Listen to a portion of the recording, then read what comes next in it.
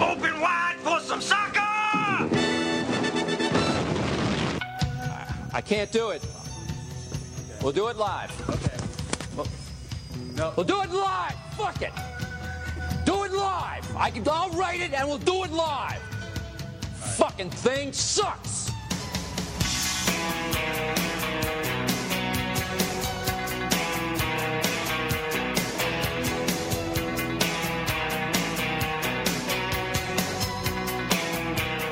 Hello.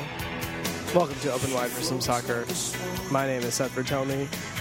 Alongside me, soccer homies till the end, Pablo Maurer, Thomas Floyd, and joining us tonight, special guest, Charlie Boehm. Charlie, thanks for biking over. It's a thrill. It's all my pleasure. We're thrilled to have you too. The feeling is mutual, although probably it's more of a thrill for you, let's be honest. You're right. You're right, Seth.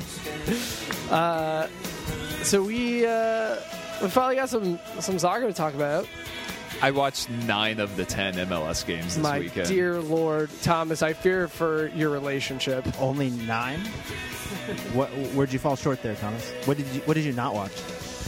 I did not watch Colorado and Philly because that was simultaneous to the DC United game I was attending in person. Oh, so that, see, I thought it would be 8.5 because that Orlando City NYCFC garbage didn't even count for an entire soccer game. we were talking about this before the show. We're now under the impression that that game really got a lot of exposure around the world. Some of our colleagues at Goal.com, for me and Seth, were really hungry to get some NYCFC Orlando content, and we immediately thought, oh my, is this what they now think of MLS? Was that game a representation of what every MLS game is like for them? I hope they watched Sporting KC New York afterward as well. Yeah, that was a much better game. I mean, vintage Kaká goal at the end of the game there. Yeah, well, I mean, we all think he intentionally pinged that off Jebrovsky to tuck it in the corner, right? It seems pretty likely. This is, after all, a former Ballon d'Or winner. The third to play in MLS. Do you guys know who the other two are? What? I thought it was the first. What? Long Tan. Charlie chimed in with Lothar Matthäus, the pride of New York, New Jersey Metro Stars. Okay. And the other played for DC United. Long Tan. I'd have to check. Kenny Arena. Jeff Curtin. Leonard Pahoy. I don't know. Who is it? He played on Ray Hudson era? Does that narrow it down? Ben Olsen. Hristo Stoichkov. Oh, okay. All right. Yeah. I forget that he even played for DC United. I think a better hint would have been leg breaker. Yeah. Litigation inspirer. Yeah. So I want to, right off the bat here, we have a special opportunity for you guys. Last week, somebody tweeted a picture at us of them with Long Tan at an Arizona United game, which obviously we appreciate. And it got us thinking. And we want to offer you guys a special prize package. Now, this is. Let me tell you first of all what you have to do to earn these prizes before I go over what they are.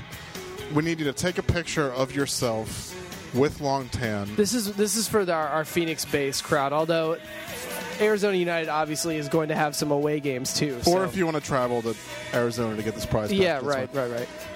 Picture of you with Long Tan. You have to be holding a sign, or him even. Him better, but if you do it, that's fine. Preferably him. The sign just says Long Tan loves at OWFSS. Here are your prizes, which I actually just bought on eBay 20 minutes ago. You're going to get a Lewis Creighton Upper Deck card, which I purchased for 89 cents. That was my suggestion. Yeah, you're going to get a 3-inch by 5-inch miniature Andrew Shue LA Galaxy poster, and you're going to get, torn out of a magazine, a Freddie Adu Got Milk ad. Those 3 things will be mailed to you, priority mail for all I care, if you get us that picture.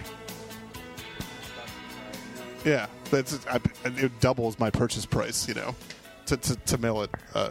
Also, obviously, we're, as always, taking your calls, 347-756-6276.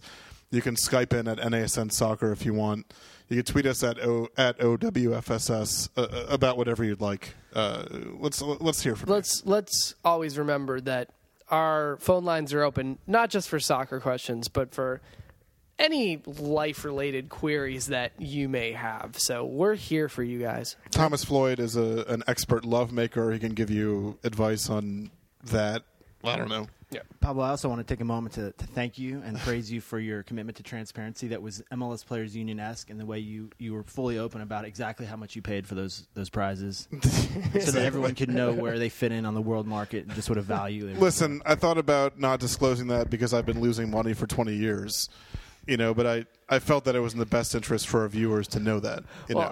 I think that a photo of Longtan holding up a sign that says "I love Open Wide for Some Soccer" is worth well more than anything that you paid on. But you guys to be clear, I mean the other, it can be the viewer holding the sign up too. I think Longtan, that's a big ask, because then he's going to read it and he's going to be like, I know these motherfuckers, like, they harass me constantly on Twitter. Yeah, they're the people that I just went to my lawyer with the restraining order. Yeah, request. exactly. Does Twitter have restraining order like properties to it? But now be aware of the Photoshop guys, right? You will not accept Photoshop entry. Yeah, 100% we will not accept. I mean, are you serious? No. Remember, guys, Pablo is a crack photo producer and editor and taker. And he's going to sniff you out there. It's a good shout, Charlie. Thank you for pointing that out. Yes. I will absolutely sniff you. This has to be a real photo. We had MLS this weekend. There were some soccer games played. Thomas almost watched all of them. Sorry, Philly, Colorado. Yeah, it was a doozy, let me tell you. That's what I heard. I watched the second half of that game. It was fantastic. Yeah. Good transition. That's all you got? I was being sarcastic. Seth, maybe you should mention where we are, by the way. Oh, yeah, we're in the basement of soccer. This is the first time we've done a show from Seth's apartment in about 6 months. Yeah, the longtime listeners of the show may remember that we once did this show on a weekly basis from a magical place in Washington, D.C. called the Basement of Soccer. I'd like to think the Basement of Soccer has now become the place where the three of us are at all times. It's not a physical location. The Basement of Soccer now transcends such limitations. The Basement of Soccer is in all of us, really. It's in our hearts. It's like the secure location that we all remember from. But we are actually Cheney era. In the Basement of Soccer this week. This is an MLS black site. To bring you our expert analysis of week 1 of MLS. So we're going to start with some general MLS talk, and in the second half of the show, we're going to move on to some DC United talk. Let's talk about this Orlando City NYCFC affair. Much hyped. Obviously, massive crowd, standing room only. David Villa versus Kaká. What did we think of this? It was not a pretty soccer game. I don't know. You can attribute that to a few things. You had the turf, which generally doesn't lend itself to any sort of pretty soccer game. You had two teams that are just learning to gel with each other and don't have the most elite rosters in MLS at this point. So there were some factors that contributed to the ugly soccer. I got to be honest. At halftime, Don Garber announced that MLS was going to be announcing its new round of expansion teams within 45 to 60 days.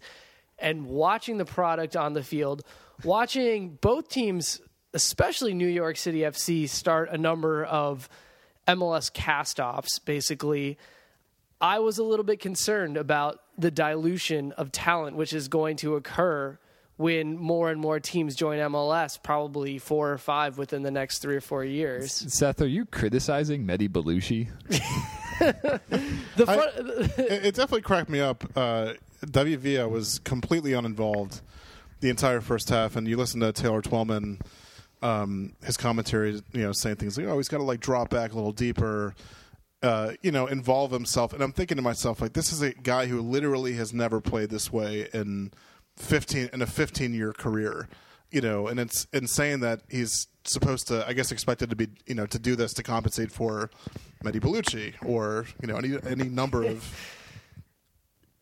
number of terrible NYCFC players. I'm sorry, I mean, I don't know. It just struck me, Well, I thought the performance of Josh Saunders, while terrifying for long stretches, given that he almost was killed in the run of play, really he's the MVP there. We're going to talk a lot about Kaká because of the goal, right? And Mix because of his goal, but I thought Josh Saunders was probably the most influential player on the field, and that's kind of how it goes for expansion teams, right? If you can get a good keeper in there or a good striker, difference makers in those key positions where maybe you can patch over some of your shortcomings. I would say I didn't think it was quite as execrable as you guys seem to. I think part of that is the circumstances of a sellout crowd. It always matters. I mean, MLS players typically are accustomed, at least traditionally are accustomed to playing in front of small houses at least every now and again, right? And so those guys they don't care if you're throwing bags of pee at them or whatever. Like, they love a big crowd. They love to have an environment that matters, even if it's, turf field and a very sort of rusty, erratic style of play. I think the game felt like it meant something, and those two teams felt like something more than expansion teams. More so, I think Orlando, because that's an existing club, right? NYCFC, is still figuring out where they whose the name is and, where they live and everything. But I think it's just another example of established clubs doing better when they come up to the top level. Yeah, definitely. And I think when I talk about some of the mediocre MLS talent that I'm concerned about, Josh Saunders would be top of the list. Didn't seem like a guy that would really be at the level of a starting goalkeeper for a good MLS team, but he put in a really good performance. I mean, he might not remember it, but he actually did, in fact, play extremely well and was really unlucky not to get the clean sheet after Kaká's deflected goal.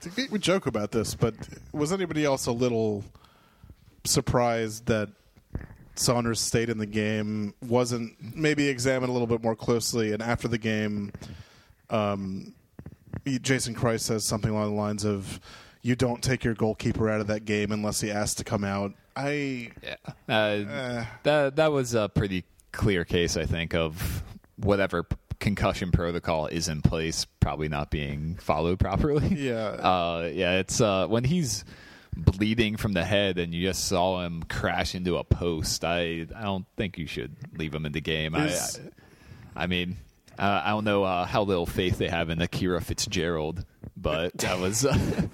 is Adam Nemec the worst player in the history of Major League Soccer? Yeah, he was not good. He's one of those players who you never know with these internationals, because I don't think any of us have watched many Adam Nemec performances in the past, but you see him on paper and you're like, what's he, a Slovakian international? And you're like, all right, it sounds like he'd be a solid MLS player. And you watch the first game, you're like, oh my. This could not go well. Yeah, I guess the good news for NYCFC is they do seem to have a ready-made replacement on their roster in Kyrie Shelton, although he did play out wide when he came in. Yeah. Also, they've got Patrick Mullins and Tony Taylor. There's some forward depth, so that's actually the one position on the field where it looks like they do have decent depth. Their back line and midfield is a little thinner, but up top, they've got some talent. I want to move on to the next item on this list that I've typed out, which just says, "What the fuck is wrong with Aurelian Collin?" Can we? This is going to be a new recurring segment on Open Wide for some soccer. I have no idea what the fuck is wrong with Aurelian Collin. The question is, what was worse, the tackle or his reaction, which seemed to suggest that he actually didn't even touch David Villa? Seth, I want you to describe your immediate reaction to it. I enjoyed hearing about this. I was angry. Seth Vertelny was furious. I was actually really angry. I was like, David Villa is one of the marquee signings in MLS history, realistically. And you're going to go in, studs up, high challenge, no chance of getting the ball. I mean, I was shocked that Villa got straight back up from that challenge. It was disgusting. And then his whole, what are you talking about, Rev? Me? Why are you giving me a red card? That wasn't even a foul. I did not even touch him. I did not touch him. The whole act made it even more disgraceful. But that was really, this word is used a lot, but that was a shocking challenge. And I really hope that the disco comes down hard on him for that.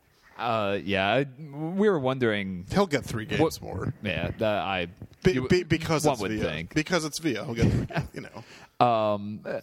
I was curious, how will Aurelian Collin fare without Matt Beasler next to him to bail him out repeatedly? It's off to not a great start. I was going to ask you how Matt Beasler is going to do without Aurelian Collin next to him, because things didn't go so well for him this weekend either. How's Iko Parra going to do? The 2013 MLS Cup championship winning backline center back combination had a rough weekend. Yeah, I think he didn't live up to the gold standard set by previous underwear models like Cristiano Ronaldo and David Beckham. Right. He looked more like a Sears catalog underwear model. Right. The boxers were a bad choice. Yeah, exactly. I'm curious what we think about Orlando City and New York City going forward.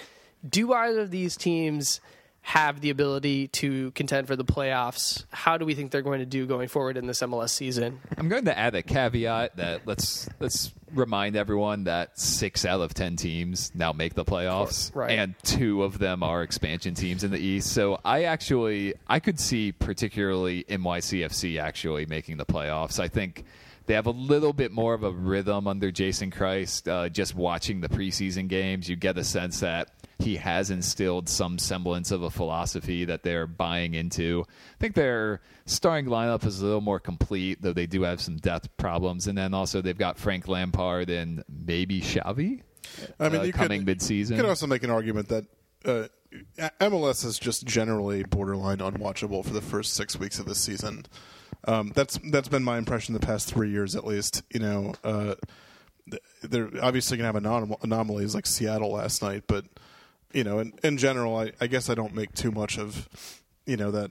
I think that face-off was probably an aberration. You never know. I mean, this time last year, DC United was unwatchable and terrible, and Toronto FC was looking like the best team in MLS. So it's hard to make any sort of snap judgment. Yeah, moving on. Let's talk about the late game last night in which Seattle Sounders look like not only the best team in Major League Soccer, but the best team in the history of soccer. Would you guys say that's accurate? The third goal that they scored, I literally got off my couch and yelled after that build-up. What did you yell, Pablo? I think it was just a guttural, It was one of those things where my girlfriend came into the living room and was like, "What's wrong?" And I was like, "Nothing's wrong." Like, maybe something is wrong. You know what's wrong? Somebody did something beautiful in MLS. Something's wrong. You know what's wrong? New England thinks Andrew Farrell can replace AJ Soares at center back. Jesus Christ. Honey, Clint Dempsey is right. Yeah, exactly. You asked the wrong question. My girlfriend, not a Clint Dempsey fan for some reason. First woman I've ever dated that hasn't had some sort of obsessive crush on Clint Dempsey.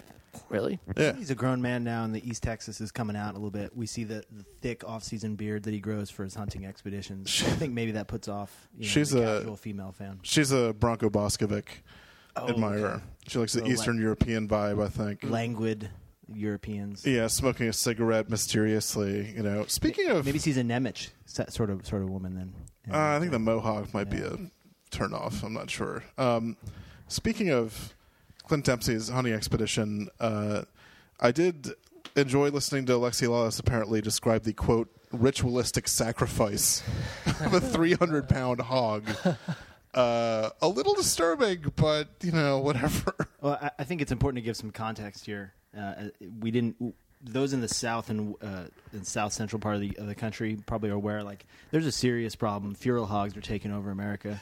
What? Feral hogs are breeding out of control. They're getting enormous. Actually, 300 pounds is on the light side. This is why we feral hog. This is why we brought Charlie on this podcast. I'll urge you. Feral hogs are. Listen, guys. We laugh, but this is a serious problem. So feral hogs are Clint like Dempsey was doing a public service. To be honest with you, feral hogs are like the deer. Like deer, Pennsylvania is to deer as the Southwest U.S. is to feral hogs. Yeah, folks who are listening from outside the District of Columbia, we have. Deer are such a pest here in the District of Columbia where hunting is not allowed that they actually had to go out and cull the deer. National Park Service. They had to go out and kill probably hundreds of deer and they give the meat to the homeless, shelters and everything, which is good. but they're a nuisance at this point, and that's how it is with the hogs. You guys Google Hogzilla, and you'll understand what I mean. That's a 4-digit. 300 pounds is Hogzilla is like one of his legs is 300 pounds. So, oh my God! So I understand if people have moral objections to hunting. Wow, that's Pablo just pulled up a picture of a hog, which is twice the size of a normal man. No, it's more than that. Jesus. Oh my God! Caption. We've got like a slightly overweight, probably 13-year-old Alabama kid.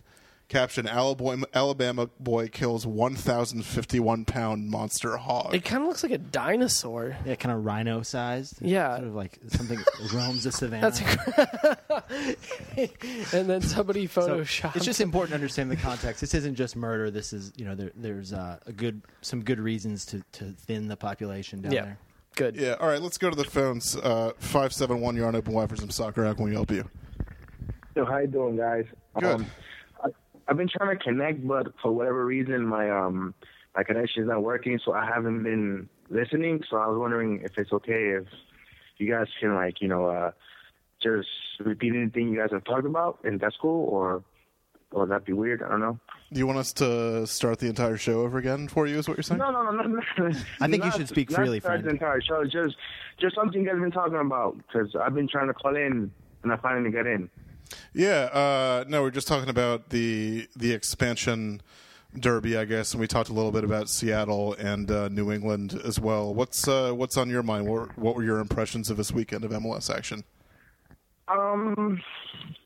Different, with Orlando, well, other than that, pretty much, Seattle, pretty good up there. But I was just wondering, I've been hearing a lot about the attendance for DC United. Different theories out there, but I just want to know why exactly is DC's attendance lacking, if you will. Are you a United supporter? Do you go to the games? I used to, but not anymore. There you go. So what's the problem. It's your fault. What's your? I mean, I'm curious what your take. I mean, why don't you go to the games anymore? Well, transportation and work, mostly. Okay, all right, yeah. I mean, I think obviously it's sort of a multi-tiered thing. I think first and foremost you have RFK Stadium, which certainly has its charms and a lot of people in the district love, but it's just difficult to impossible to compare it to some of the other venues in MLS, obviously. I mean, RFK may be old, it may be, what it is, but hands down, that stadium packed.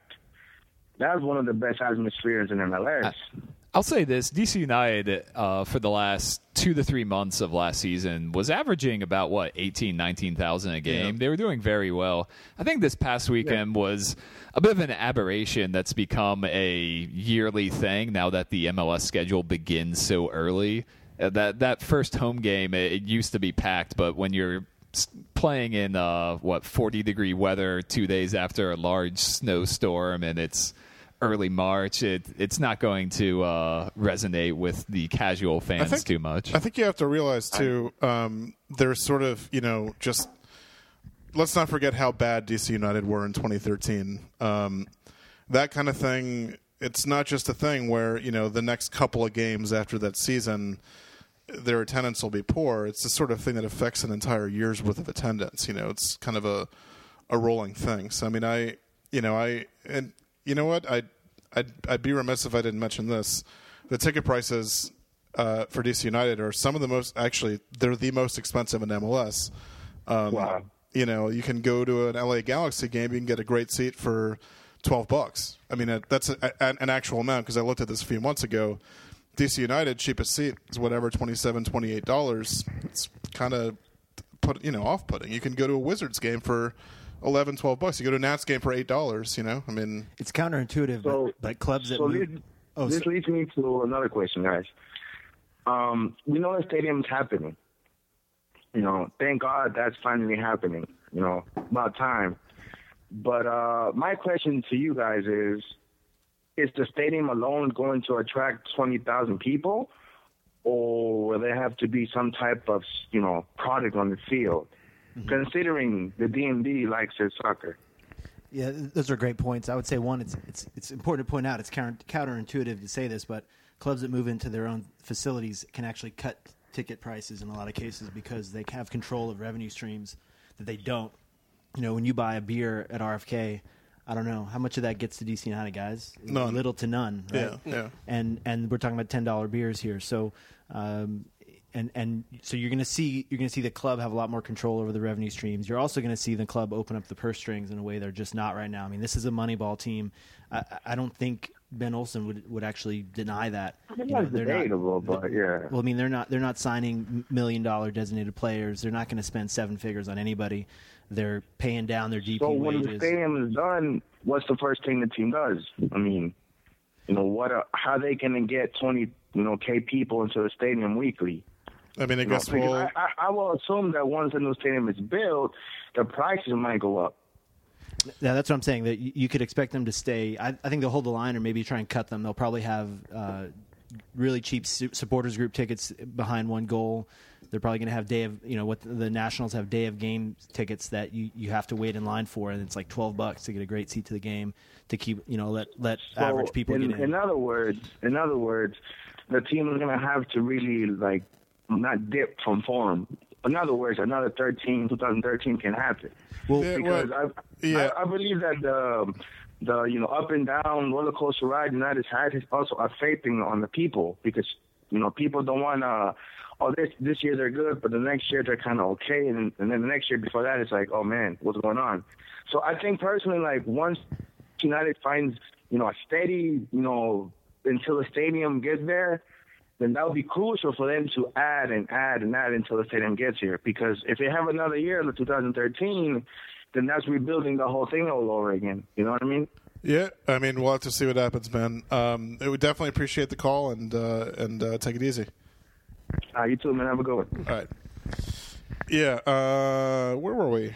I think I would be remiss if I didn't mention we have Matt Wilcox from Twitter, who is a frequent tweeter of the show, wants us to mention the San Jose Earthquakes performance. That's one of the games that Thomas watched because almost every game is one of the games that Thomas watched. I'll go ahead and jump in and say that was a game I did half watch because they were simultaneous games. Yeah, I didn't watch the game. I saw the highlights. I will say it's unfortunate for David Bingham, first year starter.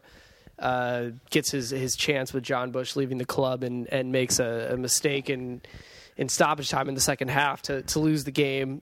It seemed like he had a pretty solid performance otherwise, but of course, when you're a goalkeeper and you make a mistake like that, that's the thing that people are going to remember most. I know that Innocent Imahara started, and I think from San Jose's perspective, him and Chris Wondolowski forming some sort of a partnership this year is going to be crucial for them. I'm not sure how he looked, how they looked. Yeah, I won't say that I was able to have my full attention on this game, but I did see little glimpses from him that were promising, glimpses from Wando that showed that they could have a pretty good understanding. So that is a partnership that I could see working out as San Jose competes for, I'd say the bottom of the Western Conference is pretty wide open. I could see it going a lot of different ways. Yeah, I watched Dallas San Jose, and it wasn't a great quality match, to be honest with you, overall aesthetically.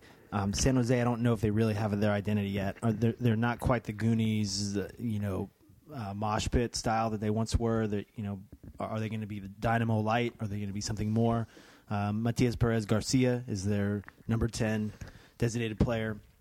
He was very good in flashes. I think that he's one to watch for sure. But I don't really know. I don't necessarily trust that Dom Kinnear is going to turn on the style. I think he's still a practical coach. He didn't bring the next great hope of American soccer in the game at all, much less start him, Tommy Thompson. Devastating. So also, we're being facetious, but hold on. I'm watching that situation closely because that's. Can we talk about the fact that Tommy McNamara wasn't even on the bench for NYC FC? This is what just the fuck is absurd. up with that? Absurd. Yeah, is this anti-Tommy? This anti-Tommy bias must We need flicks. We need tricks. We need back heels. We need mullets. Yeah, exactly. We need old school Copa Mundials. We need assonance and names. We need the question. The question Reward is American flair. That's all I'm saying. Who on San Jose is holding back Tommy Thompson from playing time? I mean, is it Shea Salinas? I mean, what? Well, I think the first problem is that Dom likes his 4-4-2, right? I mean, he rarely deviates from that in his coaching career. I'm not saying he's incapable of it, but it was a pretty straightforward 4-4-2. It looked like he wanted to hold out for a point on the road. And Tommy Thompson doesn't necessarily fit into that. He's got, he could play off the number. He can play as a kind of a second striker. He can play out wide. He could be a number 10. It's clear that Dom Kinnear doesn't trust him to be a number 10 right now.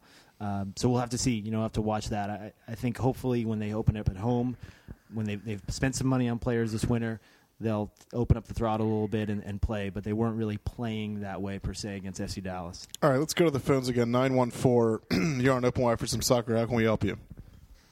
Hey, it's Dan from Cincinnati. Hello, Dan from Cincinnati. Hello, Dan from Cincinnati. Hi, Dan. So I know Seth was, kind of making fun of Mehdi Bellucci earlier, and that's that wasn't me. As one does. Seth really hates Mehdi Bellucci. We keep telling him to lay off him, and he just won't do it. He just bashes the guy. All right, hold on. Everybody stop. Let's listen to this Mehdi Bellucci apologist for a second. Well, I just want to say I'm not a Mehdi Bellucci. I'm not a Mehdi Bellucci fan, but that was Thomas. Yeah.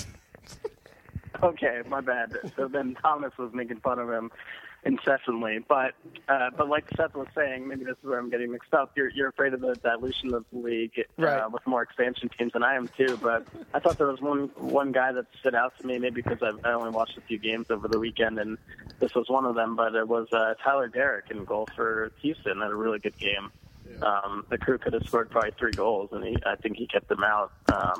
So that's one guy who kind of stepped up when given his chance, especially over the sort of second half of last year too. You guys think that's a Joe Willis effect? Yeah, that's not a bad question.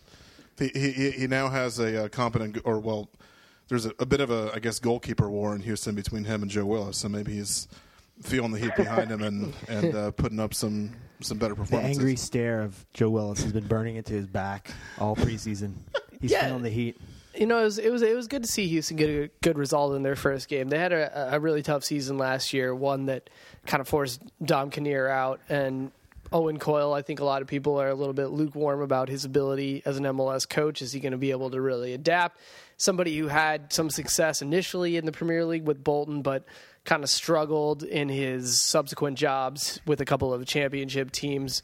But, I mean, when you look at Houston, that should on paper be a solid MLS team. They're chock full of very solid, proven, experienced MLS players and players who've had success in other places. So you would have to imagine that if Owen Coyle can sort of put his mark on this team and Derek can step in for Tally Hall, that should be a good team in the Western Conference. And Kubo coming. Right? Kubo's coming.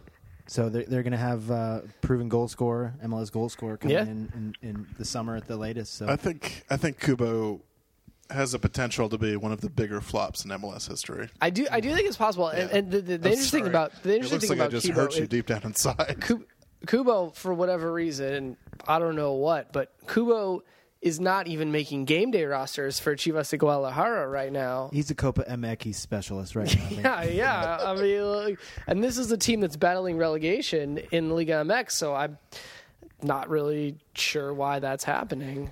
All right, Dan from Cincinnati, anything else? Yeah, New York City FC just announced that they're opening up their 400 level, which is, I think, the fancy way of saying upper deck. And I wanted to know if you think they're going to somehow try and add enough seats so that they break Orlando City's opening day record. I don't think so. No. There's enough extra room around the soccer field on that baseball diamond alignment if they put some temporary bleachers around, some standing room only seats. I'm not sure the Yankees would really approve of that sort of abuse of their outfield. Yeah. Construction cranes at second base. Yeah, like right on the infield there. Yeah. Maybe jack the mound up high enough to put some seats on I don't think so. I think Thomas is going to be there in person. So I'm. Well, if I can get in touch with someone who works for NYCFC. Best of luck. Yeah, right. Same with me. Yeah. Dan, we appreciate the call, man. Thanks for calling. Thanks, boys. Yep. Dan from Cincinnati, a.k.a. Dan Carell. Was it Dan Carell? You didn't know that? No. I was wondering why you weren't making any Israeli jokes. Any jokes about the Israeli national team? That must have been it. Dan Carell, by the way, did in his fantasy squad select the one Israeli player in MLS. I can't remember the guy's name. I don't. No, Levi Segari. Levi Segari? Okay. Levi Segari. I'd like to quickly jump in and say that I made a mistake in my assessment of the Earthquakes. In my half watching the game, I mixed up their two DPs. It was Matias Perez Garcia who was playing right underneath Wando, not Innocent Amagera. Get the fuck out of the apartment right now. Fucking leave. You're no longer I will welcome. tell you guys this. It didn't show up if you're just watching the highlights or whatever, but Chris Wondolowski still has that frustrated, why isn't it 2013 anymore kind of thing going on. He had a bunch of clear looks, like a really bad Matt Hedges pass led to a free look for him, and he couldn't finish. I think we call that the Belgium look. I've really Chris Wondolowski is an everyman hero in MLS, right? But if he doesn't score, you see everything tense up, right? It was a lot of last year. He had that heavy burden kind of look on him. I'm the designated player. I got to score goals, right? And, I'm curious. Chris Wondolowski over the last 5 years in MLS has averaged 17.2 goals per season. And in case you were wondering, yes, I did. Right. I did do the San Jose Earthquakes season preview for Goal.com. But I mean, seriously though, that is a remarkable number of goals to average over that long of a period. But when you break that down, then that means he's got to be scoring every other game, right? Yep. The pace that he probably feels that he himself has to keep up.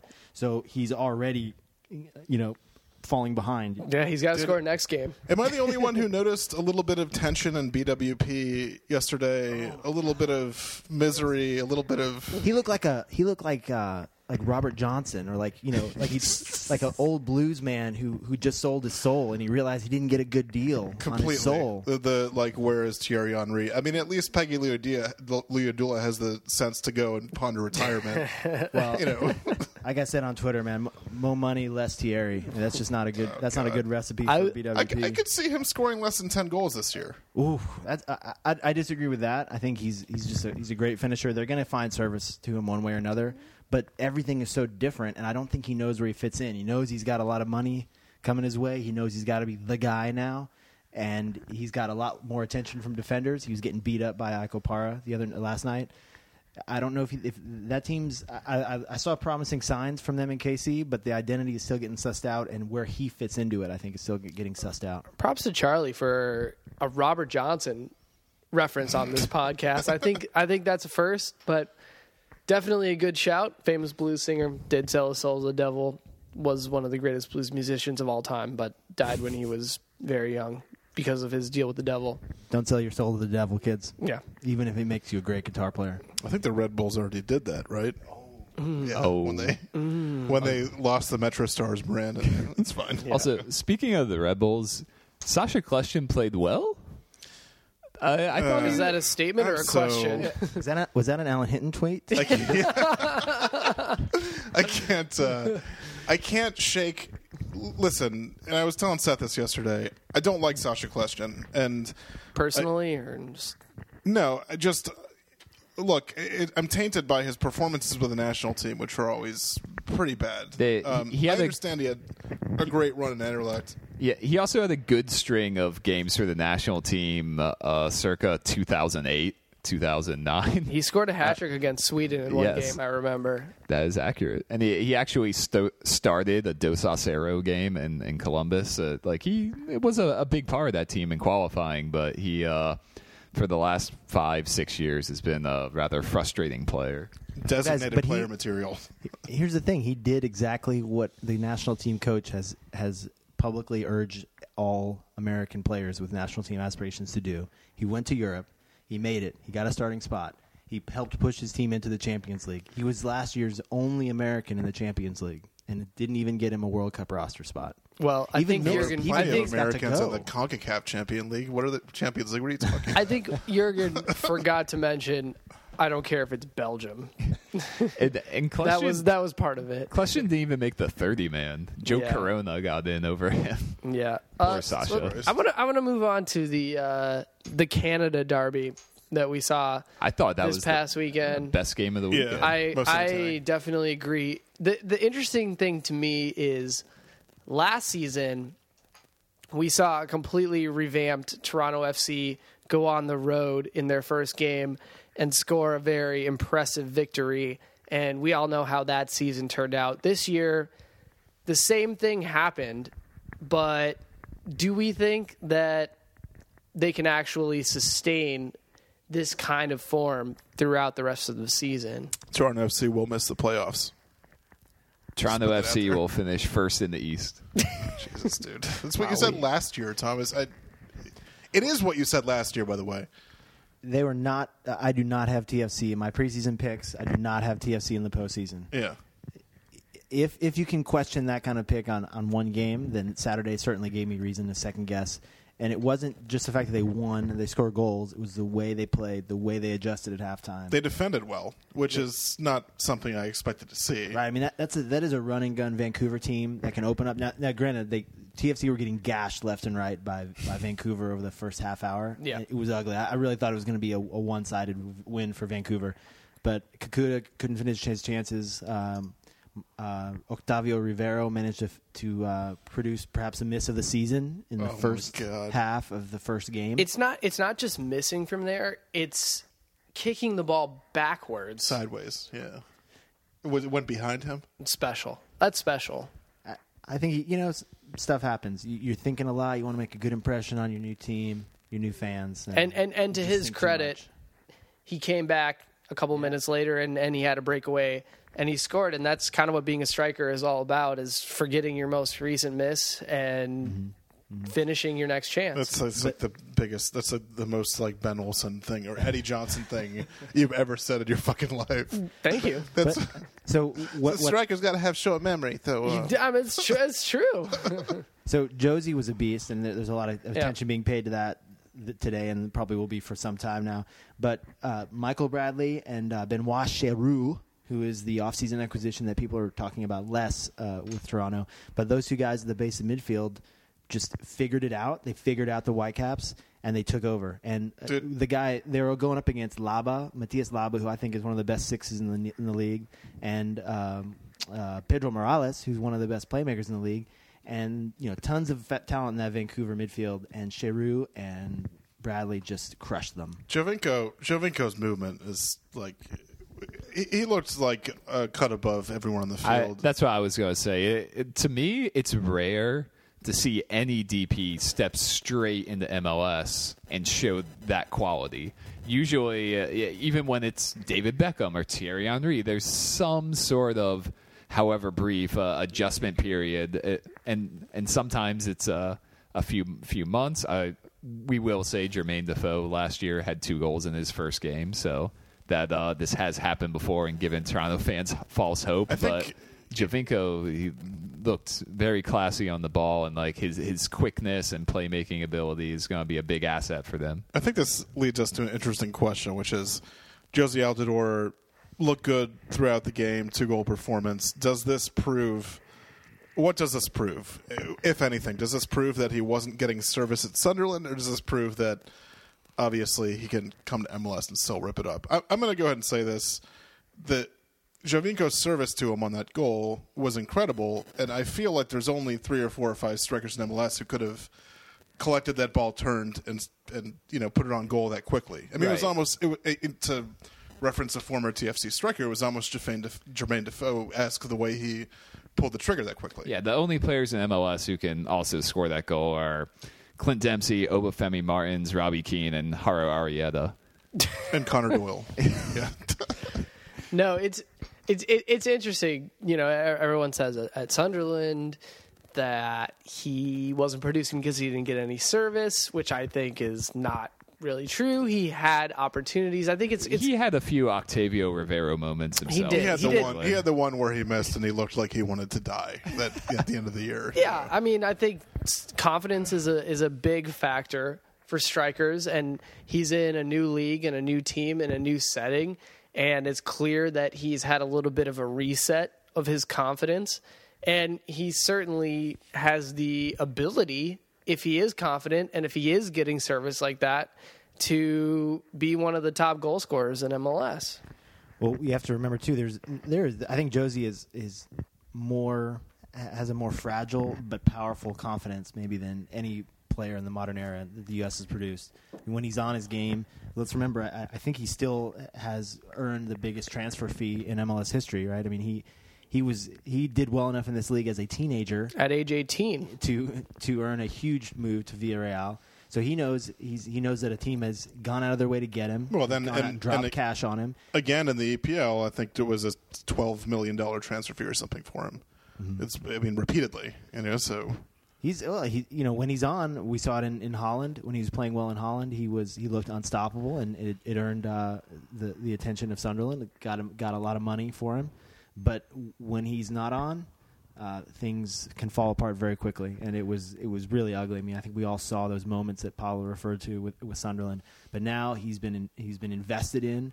He knows this team wants him. This team needs him, and you could see he was he was trolling Vancouver fans after the game. Got beer thrown on him. It was just unplayable. I mean, he was a hoss. None of the Vancouver defenders could match him for strength, much less keep pace with him. It was night and day in terms of just a kid who has people caring about him now. I read somewhere on Twitter today that there are, this is an actual number, 3,000 TFC fans traveling to Columbus for that game. I guess that's 3,000. You mean Vancouver? No, yeah. Oh, next. Oh, okay. What's that one? The Trillium Cup, or one of the most prestigious trophies in world football. Right. Also, I wanted to bring this up. Are we underestimating the reunited forward duo of Altidore and Robbie Finley from the 2010 World Cup? Jesus. That's about as Thomas Floyd as it gets right there. So well in South Africa.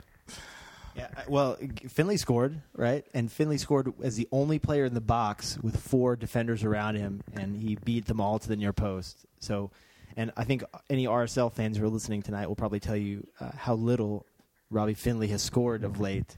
But once again, he's in an environment where he's being relied upon. The Michael Bradley is in there being the general, right? And they've all of a sudden they've got some wind in their sails, and players can look totally different. Yeah, they definitely look good.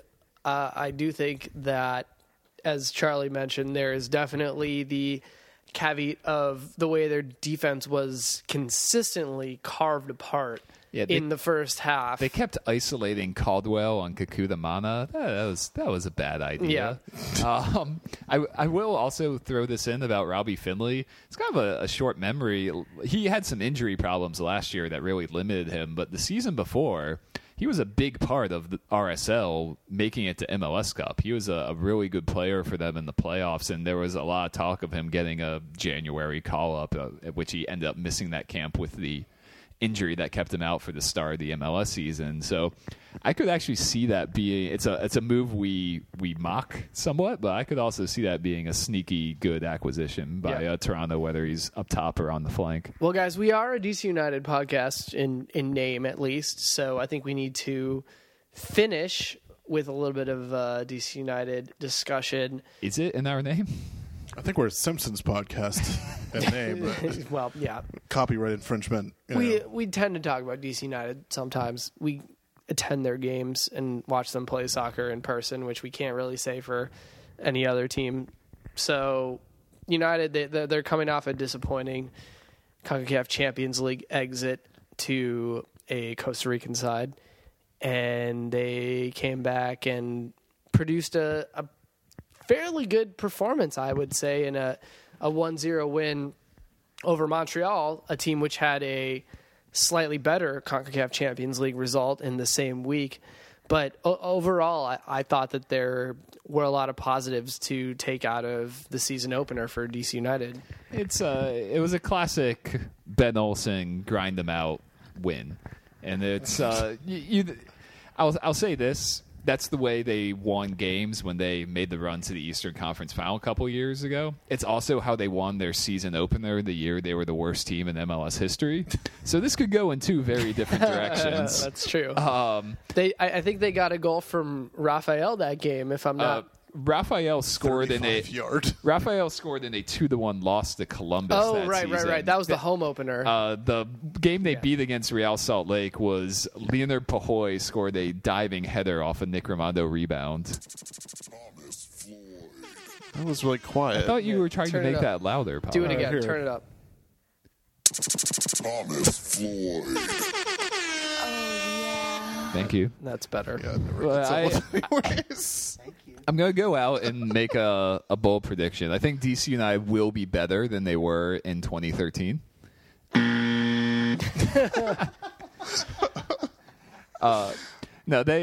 say that. All right, if Ben will let me speak. I'd like to go ahead and say that, this team...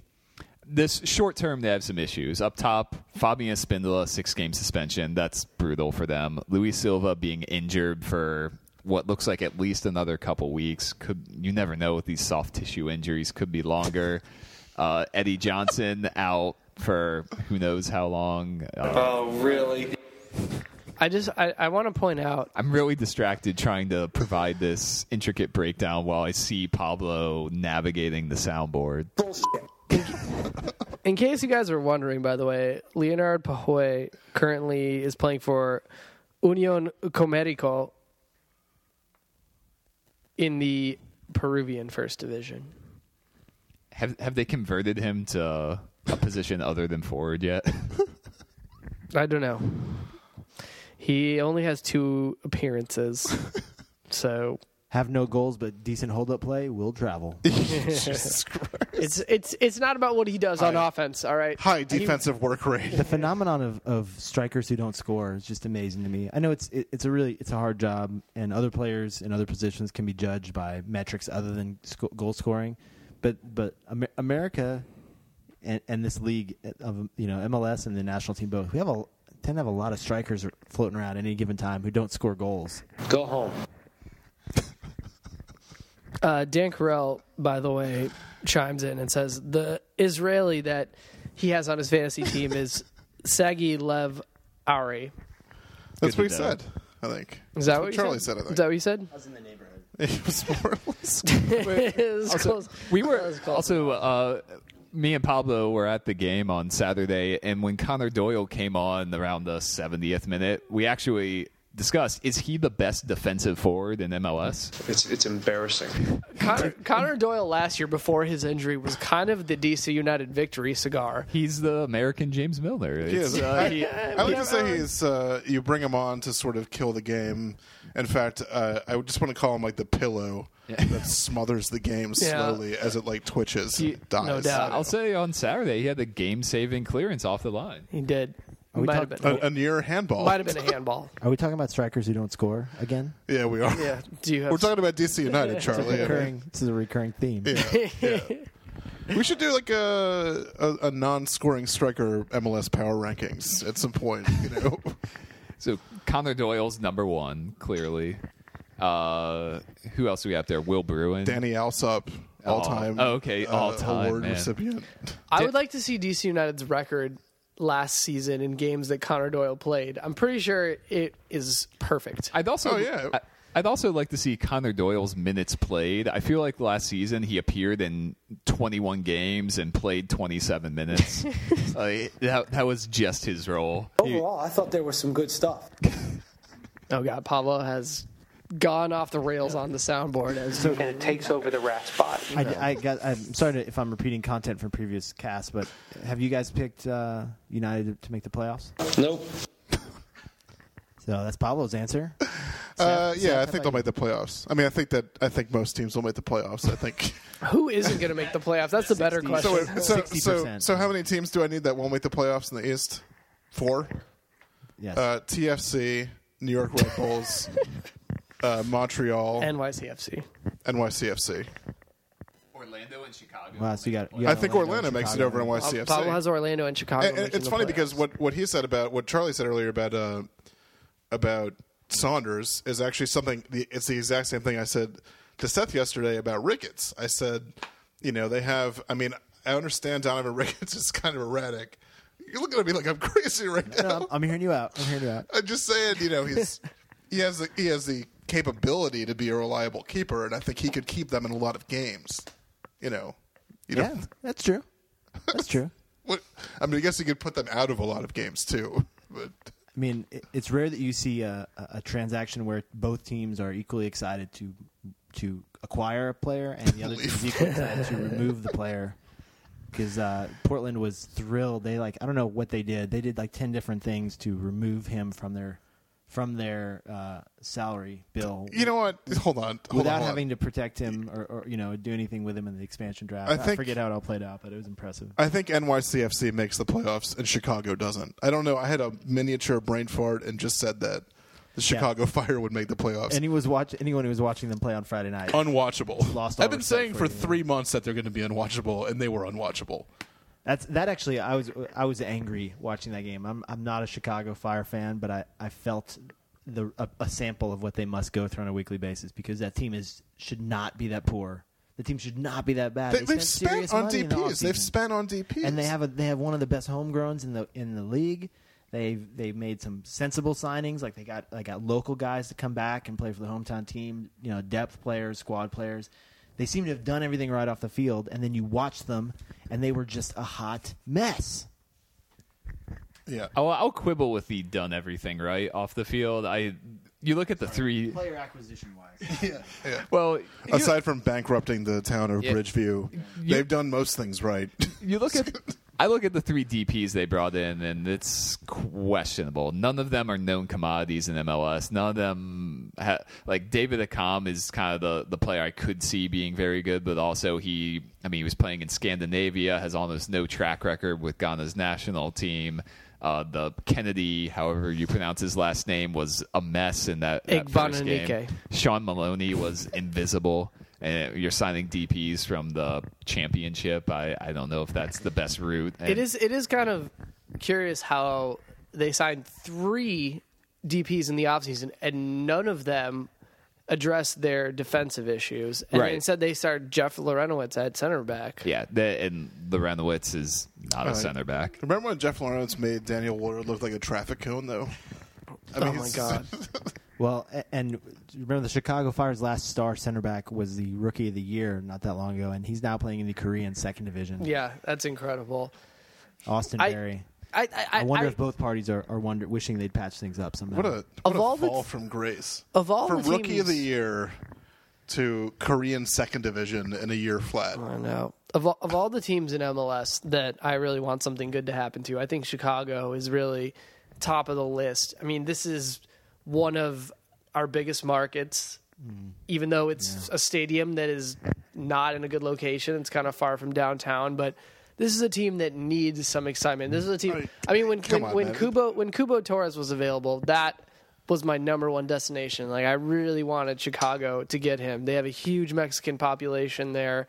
They need something interesting, exciting to happen to that franchise. I hate myself for saying this, but TFC is number 1 on that list for me, and they have been for years. Their fans started sort of this 2.0 version of MLS fan culture and have suffered pretty long, the Fire have had some salad. They at least had some salad days. We could say They've the Fire had were the MLS 1.0 fans that took it to the next level. That was the team that hit the ground running. I got to spend some time with Peter Wilt, who's now running the NASL team over in Indianapolis, and the stories he has and the genius really to start that club from nothing and literally have no expansion learning curve of any kind. Win the championship their first year.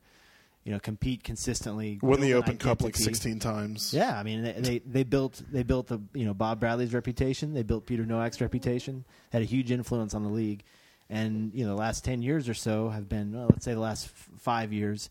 There's been some lean times, and there's a lot of unfulfilled potential in that market. I don't think anybody would voluntarily own up to building Peter Nowak's reputation at this point.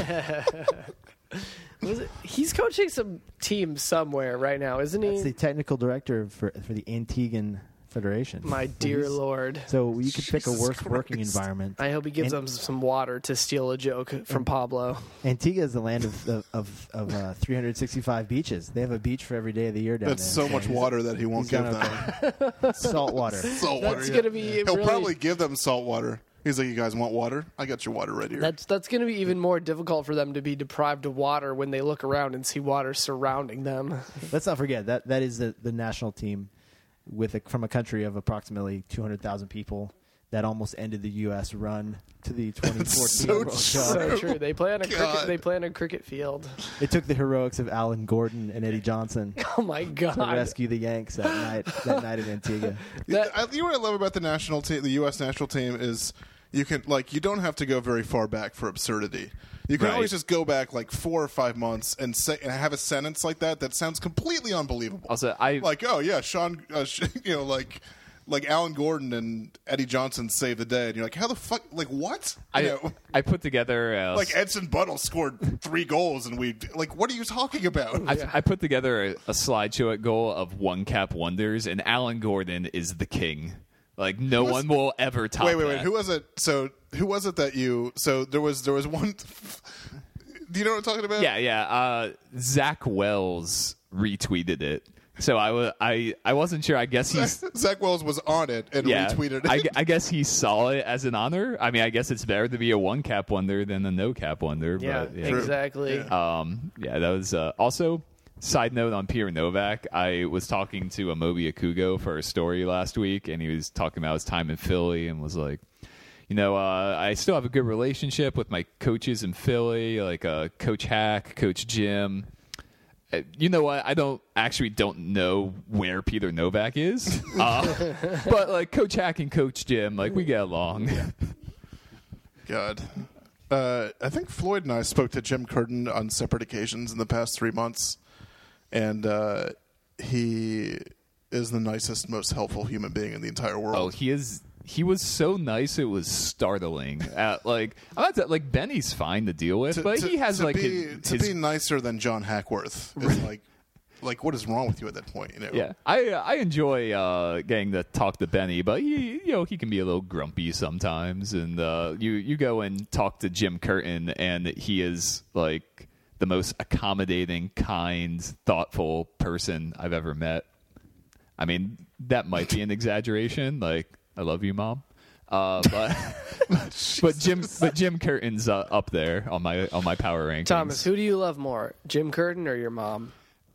I don't think I know Jim well enough to really fairly judge him in this conversation. Wait, so you're keeping your options open. You're keeping your options open. If I get to know Jim well enough, then then he'll qualify for this debate. Thomas Floyd.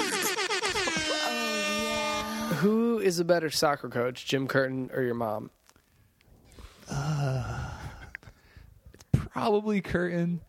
I will. Okay, who's hotter, Jim Curtin or your mom? All right, we're stopping this conversation. I hope your mom's Answer not the listening. question. I hope your mom's not listening. Should we wrap it up? We didn't even talk about DC United. You realize We this? kind of did a little we bit. discussed their game and how they won a it was game. ugly. They won a game. They have some forward injury problems. Can Jairo Arrieta, is he the solution for the next 2 months? Is that something that's actually going to work? This is a player in MLS who the chief knock on him has always been that he doesn't score. So is that He scored on Saturday. I know he scored on Saturday. Pretty good Leonard goal, Boy too. scored every once in a while too. Some MLS is weird. Guys get traded and picked up off the scrap heap for nothing or little to nothing, and then they all of a sudden are renewed. Like, people thought Espindola was on the way out, right? And now he's a hero here. He's an icon because he just fits with what Ben's trying to do. He fits in the culture.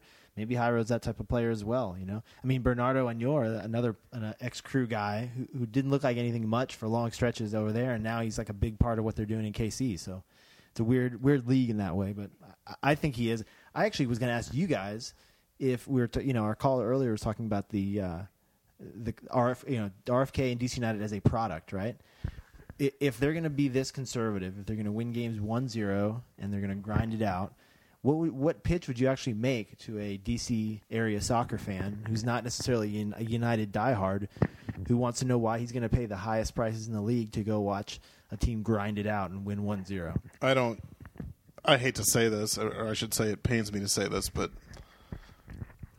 I don't know what my selling point to somebody would be to go to a United game at this point. I think that atmosphere. But that's I don't know a lot of people that would want to be a part of that sort of like jumping, singing, getting drenched with beer for 90 minutes thing. And I'll say their selling points in terms of you've got the most exciting goalkeeper in the league for whatever that's worth. I mean, Bill Hamid can pull saves out of his hat that can make any highlight reel, and also the idea of him being a potential national team guy, Birnbaum and Perry Kitchen. People are interested in seeing the future of the U.S. national team. You're talking about defenders and goalkeepers, and I think the casual soccer fan in the United States wants to see fast-paced, up-tempo, the Sounders style of soccer from last night. I mean, that would be a selling point to them. Hey, it's fun. It's a tough sell to somebody to be like, oh, look how defensively sound the team is. It's not something, It's not fair to Ben, really, in a sense, because the coaches and players are hired and paid to win games, right? That's supposed to be the bottom line, is you win games, you win trophies, and you at least fight for trophies. They've certainly been in those conversations of late. So, it's harsh to say this, but I think this says a lot about where MLS and American soccer has moved. Now, you have to have a product. I mean, your product can't just be, hey, come watch pro soccer.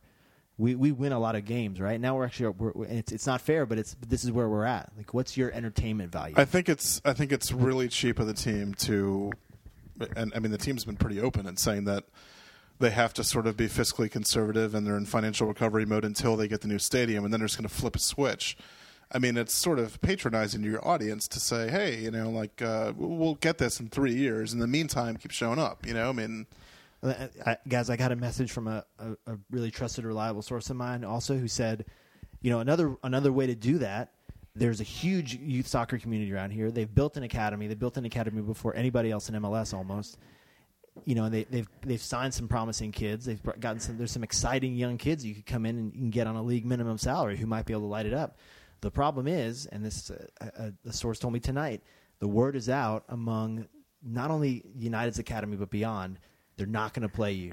Don't take a contract from United. It's bad because they're not going to play. Right? I mean, I'm not trust his veterans. Yeah. And Michael Seaton is one of the most talented young guys in CONCACAF. Regular right? caps for the Jamaican national He's team. on the senior national team as a teenager, but he's not sniffing the field for United now. Now, again, it's Ben's prerogative, but that word is getting around, fairly or not, among the youth community here. No, I mean, I think it's an earned reputation. I mean, if you look at the rosters that have been built the past few years, I mean, this year was the past 2 years have been built around MLS vets, and you do have the Seedens sort of language, Colin Martins, who don't see minutes. Actually, forget minutes, don't even make the game day roster.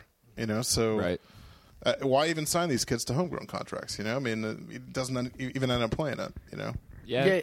United has actually a little bit of a track record of playing younger players, but they're mostly acquired through the draft. When you talk about guys like Birnbaum, like Perry Kitchen, Chris Pontius, I mean, these are guys that have been able to actually slot in and get minutes. But in terms of homegrown guys, I think it's pretty much Hamid, and that's Andy Nahar and Ethan White. Yes, so Nahar. White got offloaded. White got shipped off.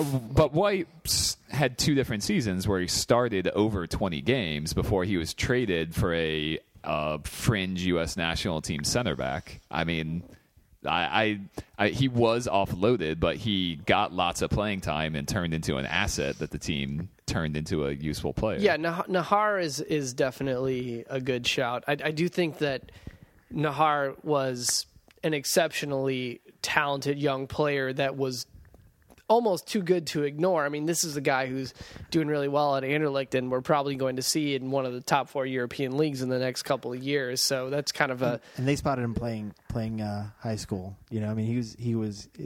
It's probably unfair to say that he fell into their lap, but United can definitely take partial credit for Andy Nahar's development. But there was a gem there that just needed to be polished. Mm-hmm. And I think the issue is, it's not enough. Like players don't get fired up about that. Hey, maybe my local home team club will sign me and develop me and start me for 20 games and then ship me off as a useful asset to bring in exchange for a fringe U.S. national team center back. That doesn't get people fired up. That doesn't get you kissing the badge, does it? I mean, I think that's where this isn't just a United problem. This is a league-wide issue of really incorporating the academy system and the academy mentality into what you're doing on a daily basis. Who do you think, I'm asking out of my own curiosity, I mean, who do you think does that best in the league? It's tough to say. I don't know that there's a Is there any team that does it well? I think LA and RSL are the closest to that because you have places where there's an organizational culture, there's a steady stream of players coming up to the academy system, and there's a relative willingness and readiness to play them and give them a shot. And RSL, we see, has already invested a bunch, and they're ready to invest more. They want to build a second stadium. They want to build a USL stadium in their hometown. They were stymied in one location, and they're moving on to the next one. Right? This is the small. I think it's the smallest or one of the smallest markets in the league. Yeah. And they are ready to go. They're all in on youth talent because they feel like that's how they can compete with a bigger market size, with more money and more everything. Right? And LA is sitting on a gold mine. I think actually LA is only begun to scratch the surface of what they can do, but it's there. They have the facilities. They have the will, and I think they're gonna start to churn. If LA really cranks that up the way that RSL is doing, it could be an advantage that is very difficult for anyone else to overcome. Well said, sir. Yep. All right. I mean, I've already tried to end this once, but I was completely rebuffed, so I'm going to do it again. Thanks for Charlie joining us tonight. Thanks for Charlie. Thanks to Charlie for joining us tonight, and we will talk to you guys next week.